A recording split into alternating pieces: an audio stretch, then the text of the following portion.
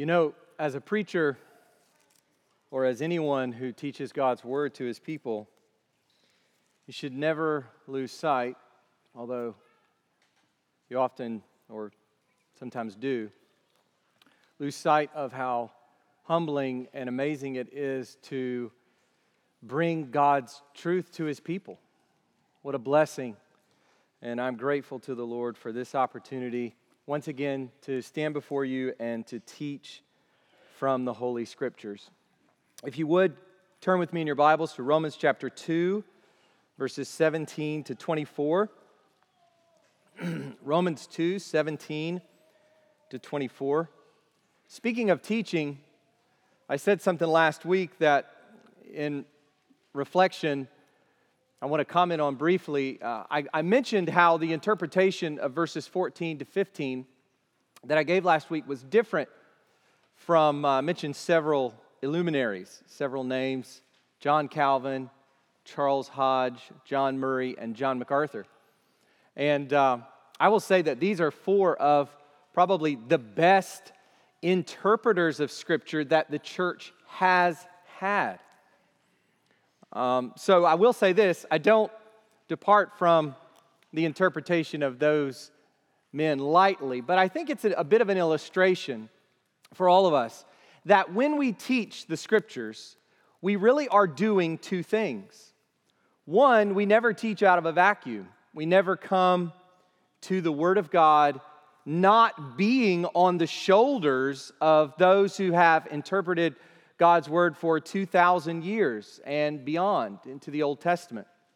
And so we should never be cavalier or prideful in departing from those who have gone before us. In fact, we should do that slowly and with much trepidation, while at the same time it is true that the Word of God must always be at the front and at the end of our interpretation of Scripture. And so we must always be faithful in our consciences to what we believe the Word of God teaches. So I think it's just helpful for us to remember that we stand on the shoulders of giants as we come to the Bible. And I say this to all of us because we're all students of the Bible as Christians. We're going to be reading books and we're going to be reading our study Bibles and listening to podcasts. And we always have these two things going on at the same time. This healthy reception of the traditions of those who are godly, while at the same time being bound by the Word of God, to use Luther's language when he stood before that council. So just a bit of a reflection for us on how it is, the posture of our hearts when we come to the Scriptures. And oftentimes in teaching and preaching, you come to many passages where people are just divided on questions of interpretation. So I hope that is helpful for you. Over the last few weeks, we've been talking a lot about cultural, nominal, or moralistic Christians. This is a category that has been right in front of us over the last several weeks. People who are, yes, in and around the church, who claim to be Christians, but they are not. Some quite moral, some a bit flippant about church, some quite regular, quite involved even. People who may be here this morning, perhaps. And we're not talking about this because we're doing a series on nominal Christianity or moralism or moralistic cultural American Christianity. We're not doing a series on that topic, but simply because we are going through Romans chapter 2, which is directed at religious unbelievers. That's what Paul is addressing. If you want to come up from the details, and by the way, we're going to get into the details, but if you want to come up from the details and look at the big idea as we think about this as a church today, 2,000 years beyond this kind of discussion within Judaism in the first century, that's really what's in view. Paul addressing religious unbelievers. And I'll just say once again, a bit of a plug for expository preaching. When we go through texts of Scripture, we have the benefit of being able to have all of these little series within a series. I remember when we did the Sermon on the Mount, and we spent so much time talking about prayer. Not because we did a series on prayer, but because as we're going through the Sermon on the Mount, we come to the Lord's Prayer and the material surrounding the Lord's Prayer. And therefore, we get to look at prayer at its base in context, in the context of Jesus' teaching about the kingdom and about vainglory and about authenticity and so forth. So just a bit of a reminder there for us of what we are about as a church, building on exposition. And now we find ourselves in Romans 2. In this chapter, Paul is basically addressing Jews apart from Christ. So who's he been talking about? Who is he talking about now? Jews apart from Christ in his day. Apart from Christ, all people are under sin and wrath. Now, the Gentiles apart from Christ are described in chapter 1, verses 18 to 32.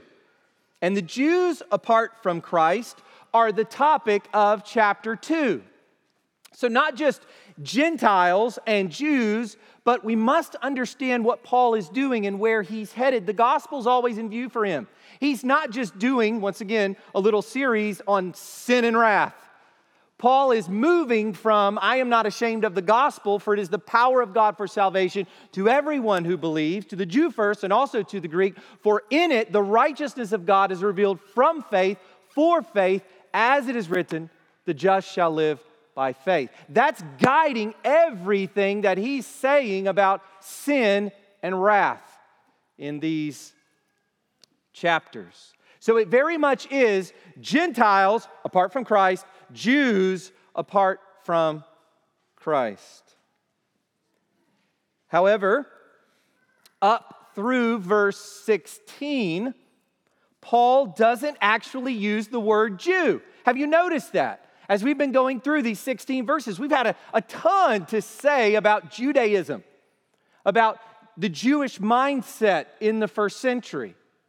But never has the word Jew been used in these 16 verses.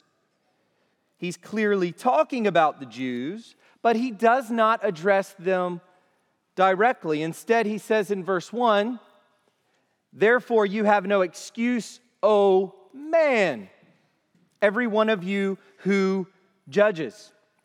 So up to this point, Paul is very intentionally, very rhetorically keeping it general. And in those first 16 verses, Paul is building his case. It really is brilliant if you follow his logic, if you see what it is he is doing rhetorically.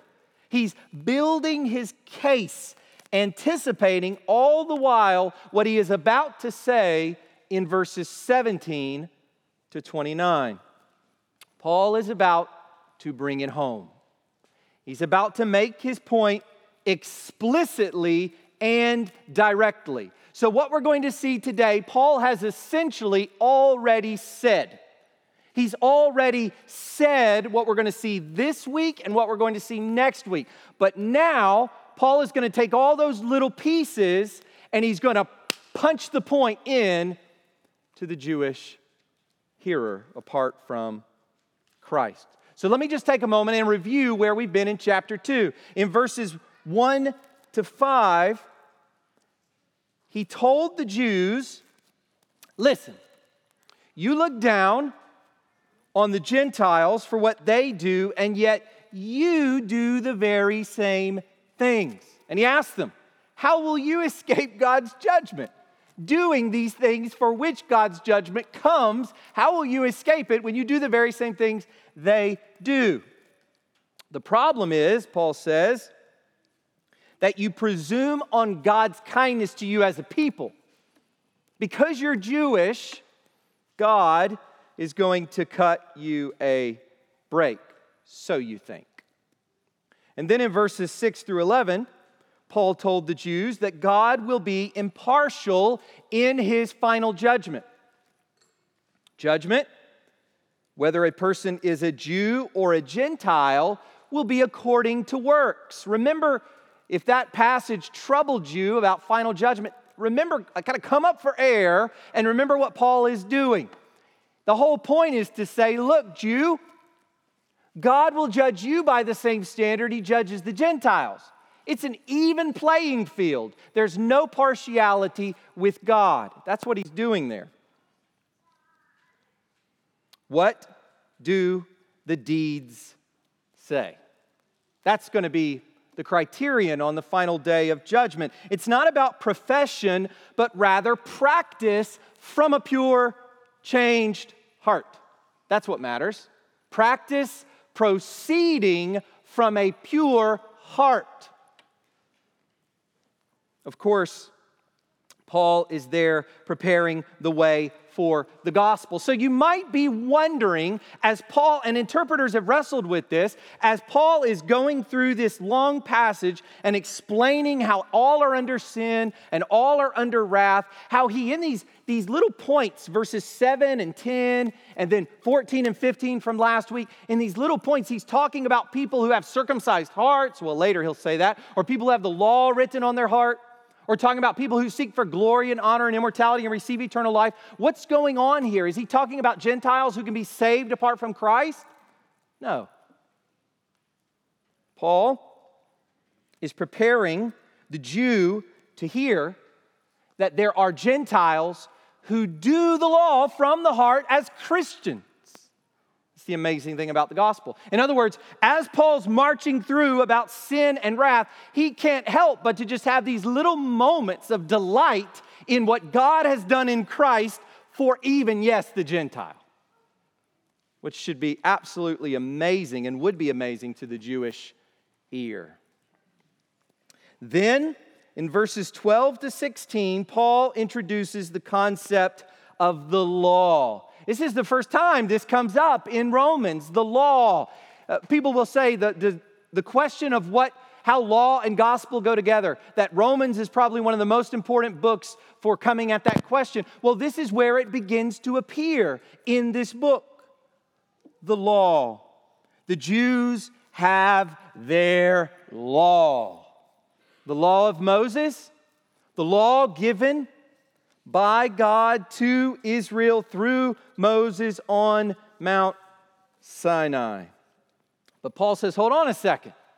What matters is not that you possess the law or that you hear the law read every Sabbath day in the synagogue and perhaps daily, morning, afternoon, and evening from your parents and from the Levites, and as you go to the temple for the various festivals.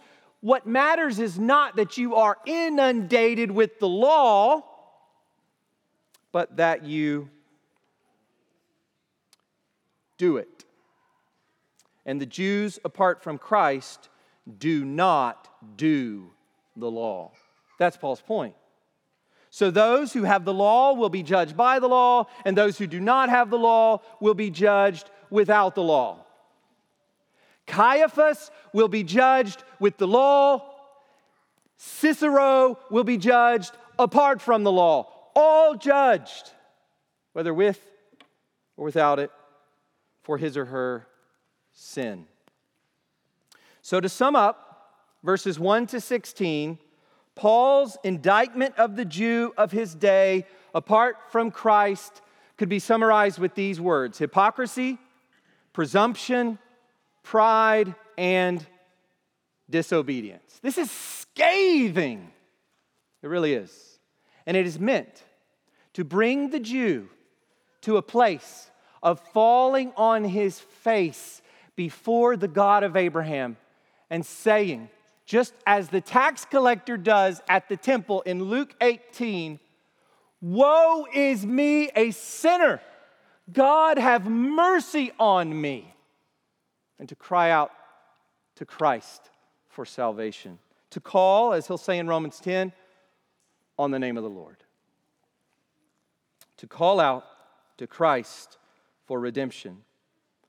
And all that we see in these 16 verses is really just meant to set up the verses we come to today. So I've said a lot so far, but all of that is just background, helping you see the various pieces Paul has put in place, all preparing us for what we come to today, where Paul will dissect the religious psyche and hypocrisy of the Jew. Paul will put the Jewish heart and the Jewish mind under the magnifying glass.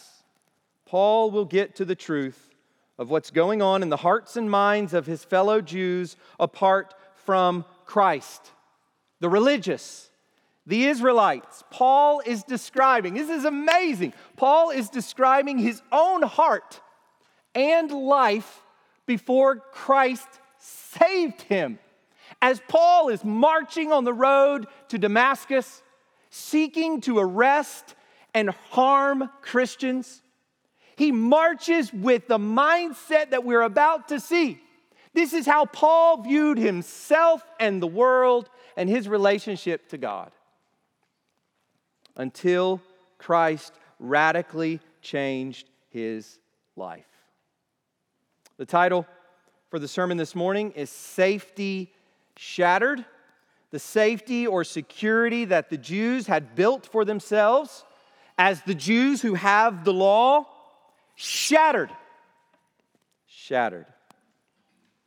And I want to say this to us this morning, because you might be tempted this morning, even next week as we get into circumcision. It just sounds so distant, sounds so removed from my life in the 21st century. You might be tempted just to kind of check out and see this as some sort of biblical study, academic kind of discussion, but that's not the case at all. What we are seeing here is the shattering of all false security for religious, moral people. All false security that you take in your moral code, in your belonging to the church, in your having certain things in your head, or being raised a certain way, what you know, what you've inherited, what you hear, all of that. If that is where you build your safety and security, this text shatters it for you. So not just a distant discussion, but a real-life wrecking ball for false assurance. And I pray that if there is any among us, I don't know, but if there is any among us who is living with that kind of false assurance, that they have God, they know God because of these things, like the Jew thought, that God would graciously and mercifully just wreck that for you. Wreck that for you this morning. I pray that He will do that. Let's go to Him in prayer here in a moment after we read. If you'll go ahead and stand for the reading of God's Word. Romans chapter 2.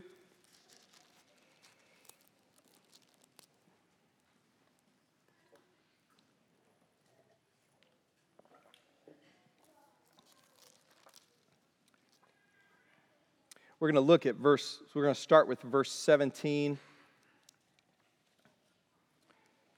But if you call yourself a Jew and rely on the law and boast in God and know His will and approve what is excellent, because you are instructed from the law, and if you are sure that you yourself are a guide to the blind, a light to those who are in darkness, an instructor of the foolish, a teacher of children, having in the law the embodiment of knowledge and truth, you then who teach others, do you not teach yourself? While you preach against stealing, do you steal? You who say that one must not commit adultery, do you commit adultery? You who abhor idols, do you rob temples? You who boast in the law, dishonor God by breaking the law. For as it is written, the name of God is blasphemed among the Gentiles because of you. You can go ahead and be seated. Let's pray to the Lord now. This is God's word, perfect and profitable, holy. It is for our edification. Please hear it. Sit underneath it as we go through it this morning. Let God do His work in all of us. Let's pray and ask for His help.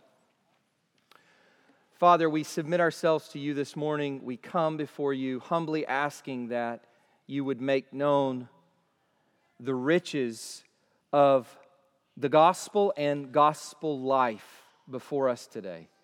We pray that You would expose the errors and sins of our hearts. Father, that You would point us to life in Christ. Father, we ask for the health of our church. We pray that You would continue to grow us spiritually, that we would continue to grow in the knowledge of Your glory in the face of Jesus Christ. That all that we need for life and godliness would show up in our lives as we meditate on Your word and as we massage it into the lives of each other as a church. Father, we ask this morning that as we dig down into the details here, Lord, that You would just hold our attention on false security.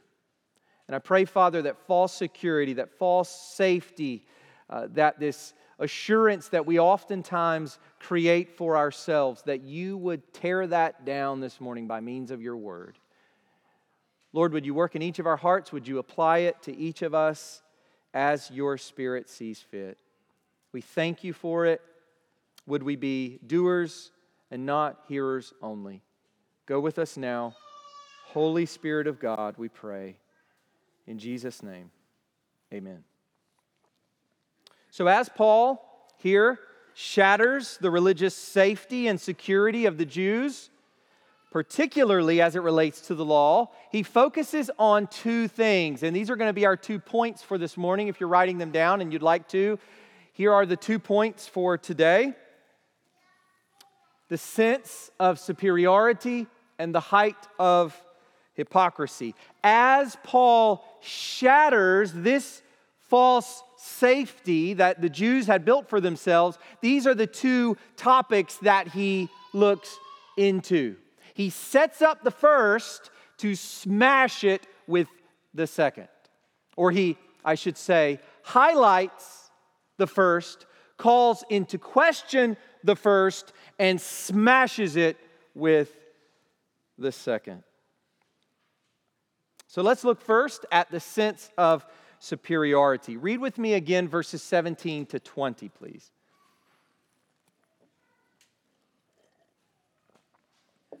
But if you call yourself a Jew and rely on the law and boast in God and know His will and approve what is excellent because you are instructed from the law, and if you are sure that you yourself are a guide to the blind, a light to those who are in darkness, an instructor of the foolish, a teacher of children, having in the law the embodiment of knowledge and truth. Man, you can just hear some patting on the back as you read through these verses.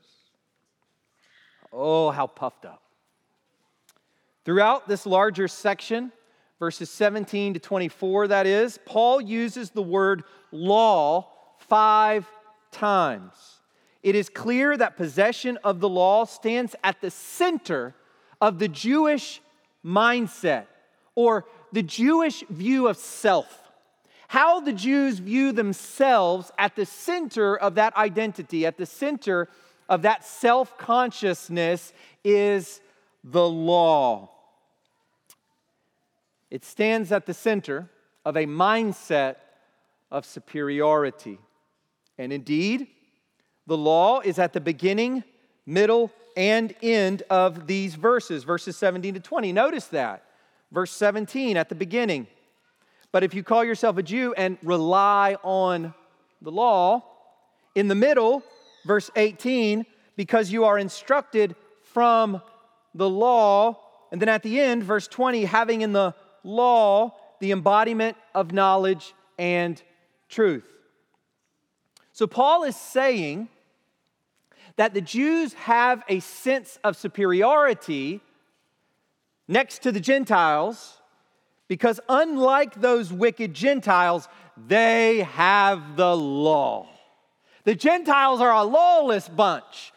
Look at those wicked pagans in their temples, worshiping their idols, committing their debauchery. But we, the Jews, we have the law. We are a special people. And as the law people, they lean or rely on it, boast or glory in the God who gave it, and they know God's will because it's in the law. They read it all the time. And they approve of the best things because the law tells us what is best. Well, in theory, yes. In theory, yes. The Jews were told to meditate on the law day and night. Psalm 1. And to glory in the Lord alone. Jeremiah 9:24. And they were told that the law is a lamp unto their feet and a light unto their path. Psalm 119, 105. The law, the Word of God, shows God's will, what is excellent, what is good, beautiful, and true in the world. The Jews did, yes, they had it. And they were to rely on it and boast in the God who gave it. All of that is true. But what kind of boasting in God was this? Charles Hodge, I think here has a nice quote that captures the difference between what was happening among the Jews in Paul's day and what was called for by texts like Jeremiah 9. Here's what he says. The glorying in God may be right or wrong according to the reasons of it. If it proceeds from a sense of our own emptiness and from the right apprehensions of the excellence of God and from faith in His promises, then it is that glorying which is so often commanded. It's a good thing. But if this glorying arises from false notions of our relation to Him as His peculiar favorites, then it is vain and wicked. And that's what was going on. This glorying in God or boasting in God and relying on the law that supposedly characterized the Jews was not authentic. It was not real, substantive, deep in the heart. It was not carried along by faith. It was not soli Deo gloria, for God's glory alone. Listen to how Jesus describes it. Listen to these three texts from the mouth of our Lord. John 5:23, whoever does not honor the Son does not honor the Father who sent him. So, do they glory in God? Jesus says, if you do not glory in the Son, then you do not glory in the God who sent the Son, the Father. John 8:42, if God were your Father, you would love me. For I came from God and I am here. I came not of my own accord, but He sent me. So is God your Father? Do you love God? How are you treating me? His Son, Jesus says. John 5:39, you search the Scriptures. There they are with their law. You search the Scriptures because you think that in them you have eternal life, and it is they that bear witness about me. Jesus says, this is not real boasting in the Lord. This is vain and wicked. Paul goes on. Not only are they the law people, the people who rely and boast and approve rightly, but in their mind, because they are the law people, now listen to this, this is how they relate to the people in the ancient world. Because they are the law people, they are also the very light of the world. Verses 19 to 20. And if you are sure that you yourself are a guide to the blind, a light to those who are in darkness, an instructor of the foolish, a teacher of children, having in the law the embodiment of knowledge and truth. Man, what a pedestal they had put themselves on. They are the truth people. They're the word people. They're the Bible people. Well, they're God's people. Teachers of the foolish and infantile nations, they are the guides to the blind and light to those who are in darkness. And yes, once again, yes, this was God's calling for the Jewish people. All throughout the Old Testament, we see that they were described in the Old Testament as being a light and a blessing to the nations. This is who the Jewish people were supposed to be, that through Abraham's descendants, the world would be blessed, that he would be a blessing. We see Abraham being a blessing to Philistines and Hittites and Egyptians. Sometimes not a blessing to them. We remember that. But we see this emphasis in the Old Testament that the Jewish people were to be a people of light and blessing to the pagan nations, those nations described in Genesis chapter 10 that dispersed, coming from Ham, Shem, and Japheth, and went all across the world.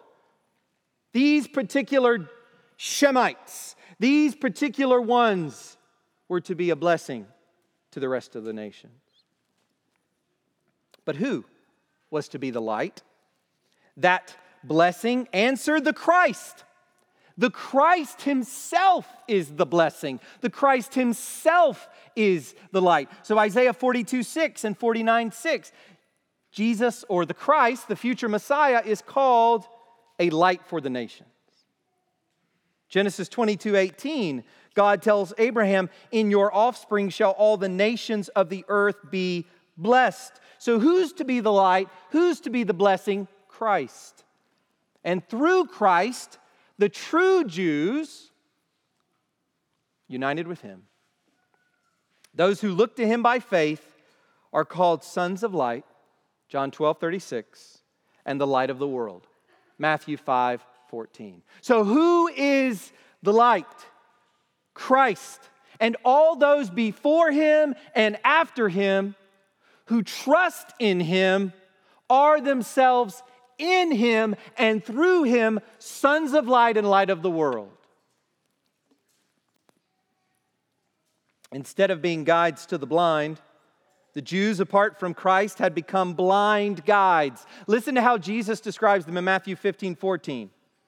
The Jewish religious leaders of his day are described this way. They are blind guides, and if the blind lead the blind, both will fall into a pit. So here they are, the Jews of Paul's day. They're all the way up to the top with their religious leaders, going out into the world to gain converts, and they are blind guides leading others into blind pits of darkness. But they're patting themselves on the back. So what about us? Let's bring this home to us. Think, well, I'm a Christian. None of that applies to me. I mean, come on. Well, are we not the word people? Are we not the truth people? The gospel people? We are God's people, right? The kinds of things that the professing Jew says, here we say too, right? Of course. And just as I said with the Jew, well, yes, in theory, the same is true for us. Christians, yes, we are the light of the world. Well, yes, we do have in the gospel, which is the fulfillment of the law, in the gospel, the embodiment of knowledge and truth. Yes. But here's the question we all have to ask. Do we hold this truth with worship or presumption? Are we worshipers or those who presume on God's kindness because of the label that we bear. As Kent Hughes says here, Paul warns religious people like us. You're here this morning, right? So, what are you doing? You're being religious right now. You're at a religious service right now. So Paul warns religious people like us to guard ourselves from the dangers of a false religious confidence. Listen to this. What Paul is saying to the Jew here is what Jesus will say to some in that day who say to him, Lord, Lord, Lord, I did these things for you. I served you. I even did some miraculous things in your name. Lord, Lord, depart from me, you worker of iniquity. Your deeds do not match your profession. You say, Lord, Lord, but your life doesn't match it. Your life's not submitted to the Lord of glory. It's the same thing. What Paul is saying to the Jews here, Jesus will say to professing Christians who are not real on that day, whose works do not evidence saving faith. Yes, we have the truth, but do we do the truth? And that leads us to our second point this morning, the height of hypocrisy. So we've seen the Jewish sense of superiority with the law at the center. Now we come to the height of hypocrisy. What are the Jews actually doing? This is how they view themselves, but what are they doing? Verses 21 to 24. This is a rhetorical masterpiece as Paul levels this attack against the Jews under the inspiration of the Holy Spirit. Keep in mind, before, you say, oh, man, this is so anti-Semitic, this is so what is going on here? I want you to see what Paul says at the beginning of Romans 9. I am speaking the truth in Christ. I am not lying. My conscience bears me witness in the Holy Spirit that I have great sorrow and unceasing anguish in my heart, for I could wish that I myself were accursed and cut off from Christ for the sake of my brethren, my kinsmen, according to the flesh. Paul would rather himself go to hell that his nation would be saved. He loves his people. He's not anti-Jewish. Paul loves his people. He wants them to turn to their Christ. He wants them to turn to the salvation that God has given them. For he will save his people from their sins. Name him Yeshua, Jesus, the Savior. Trust in him. That's Paul's endeavor. This is not anti-Jewish literature. This is a Jew trying to get his fellow Jews to get on the ark. So look at these verses 21 to 24. You then, who teach others, do you not teach yourself? While you preach against stealing, do you steal? You who say that one must not commit adultery, do you commit adultery? You who abhor idols, do you rob temples? You who boast in the law, dishonor God by breaking the law. For as it is written, the name of God is blasphemed among the Gentiles because of you. We've seen already that having the truth amounts to nothing if we don't do it. I've said before that Paul here has already said most of what we're going to see today and next week. The basic gist has already been given. And that's essentially what we have here. Having the truth means nothing unless we do it. We can say that we are gospel people. Let me speak to you, professing Christian. We can say that we are gospel people, that we trust in the gospel. We can even use language that's become very popular in the last 10 years. We're gospel-centered, Christ-centered, grace-oriented. We could say we trust in this gospel, but unless we are godly and zealous for good works, we deny our profession. We are liars. Isn't this what we get in Titus chapter 2, which is made very clear, verse 11, for the grace of God. Listen to the language of Paul in Titus chapter 2. For the grace of God has appeared, bringing salvation for all people. Now, what does this grace do? Training us to renounce ungodliness and worldly passions. Where ungodliness and worldly passions are embraced, Christ is denied. Training us to renounce ungodliness and worldly passions and to live self-controlled, upright, and godly lives in the present age. And what is the result of this grace? We're grace people, right? We are grace people. We are saved by grace through faith. Grace alone. Yes, praise God. But what is this grace all about? What is it meant to do? Verse 14, that Christ would purify for himself. Listen to this. This is what grace is moving towards. This is what grace does. That Christ would purify for himself a people for his own possession who are zealous for good works. Don't stand before God and hear those words. Depart from me, you who work iniquity. I never knew you.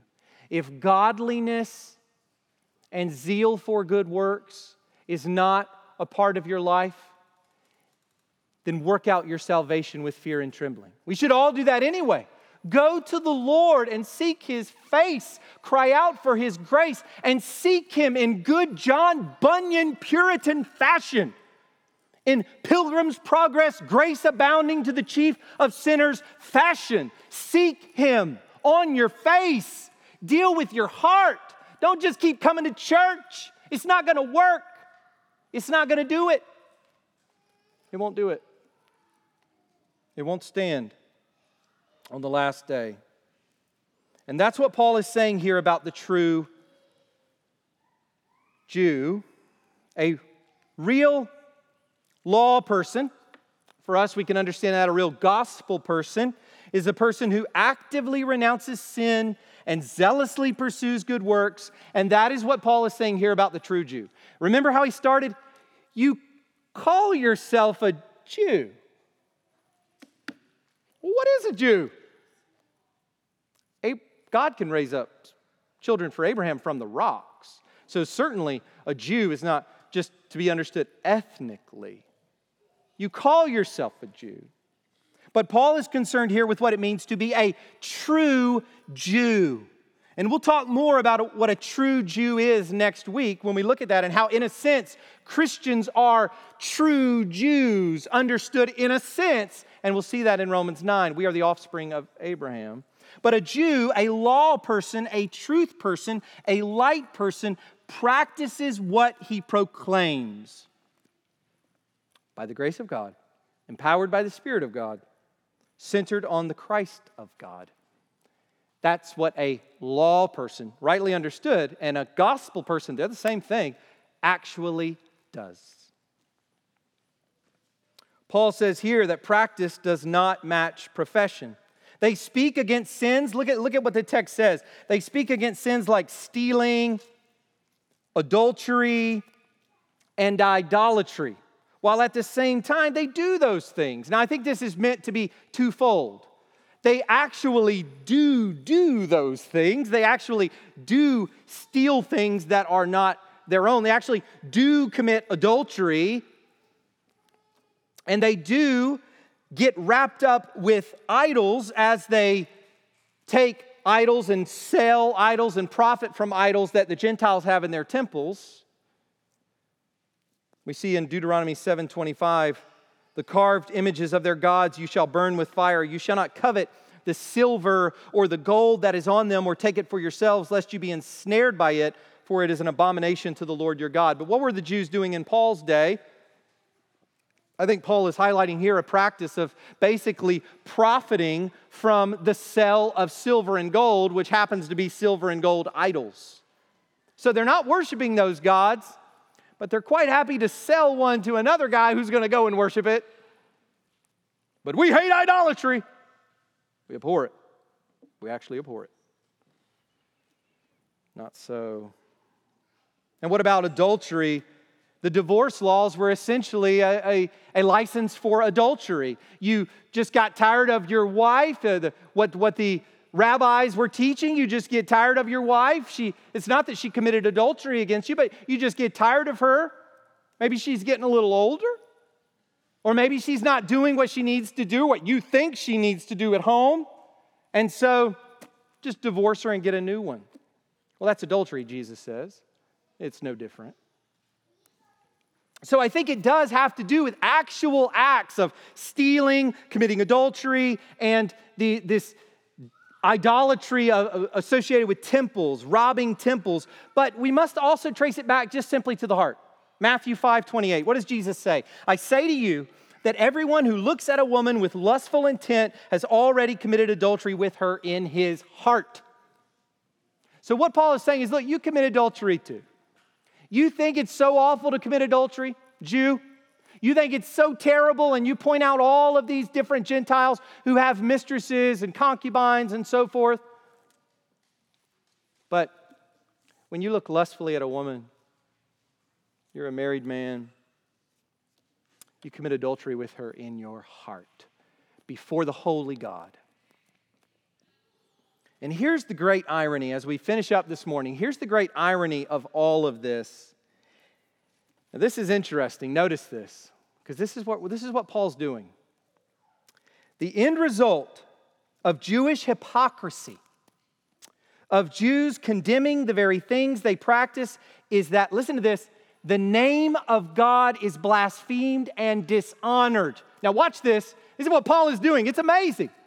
Remember what he said about the Gentiles. What was the problem with the Gentiles? Go back to chapter 1, verse 21. He says, for although they knew God, they did not honor him as God or give thanks to him.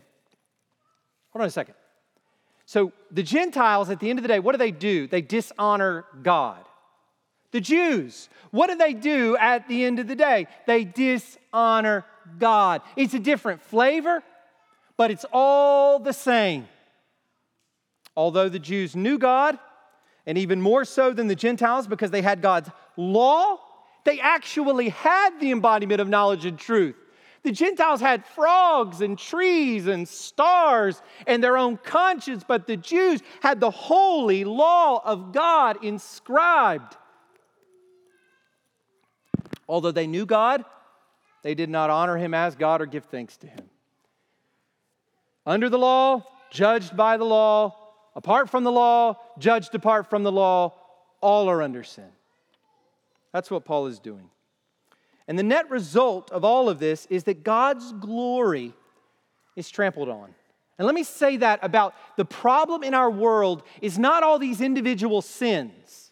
It's about the glory of the living God, the triune God who is before, now, and after, the Alpha and the Omega, the eternal Father, Son, and Holy Spirit, eternally existing in love between persons, the glory of glory, the infinite, eternal King, who out of love and kindness made us and made us in his image.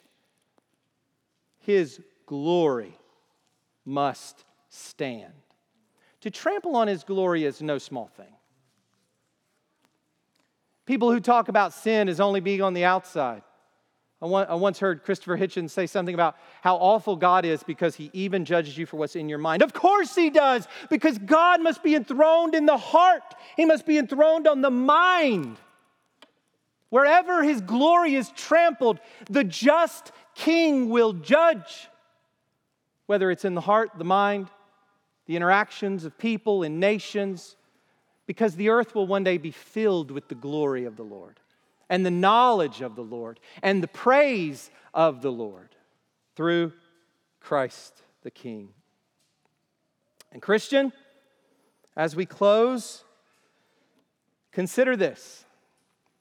We live entirely for the renown of God in the world. That's why you have breath this morning. That's why you live. That's why you have a job. That's why you have some money in your bank account. That's why you have a spouse or children, parents. That's why this building is put together right here. That's why everything exists for the glory of God. That's why God saved you. Not so you could ride the gravy train into heaven, because if that's what you're doing, you're going to end up in hell. God saved you for His glory. Romans 1:5, for the sake of His name. Ephesians 1:12, so that we who were the first to hope in Christ might be to the praise of His glory. Ephesians 2:7, our salvation is so that in the coming ages He might show the immeasurable riches of His grace in kindness toward us in Christ Jesus. 1 Corinthians 10:31, whether you eat or drink or whatever you do, do all for the glory of God. So how do we bring honor? Because that's really the issue, right? That's why the Gentiles will be in hell. That's why Jews will be in hell, is because God was dishonored. So as Christians who are born again to an honoring of God eternally, how do we do that this morning? How do we do that this afternoon, this week, when we leave? It's simple, really. By having practice that matches our profession. That's how we honor God. That's the big idea of Romans 2. So you who are afraid of talking about works because grace will be compromised, read your Bible. Read your Bible. It's so clear. Profession without practice is sweeping all across the Christian world. And maybe sectors of this church. So this morning, let all false safety and security be shattered for you.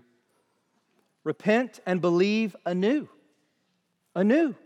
Go forth, clothed in the righteousness of Christ, empowered by His Holy Spirit. For it is God who works in you, both to will and to work for His good pleasure. Let's pray.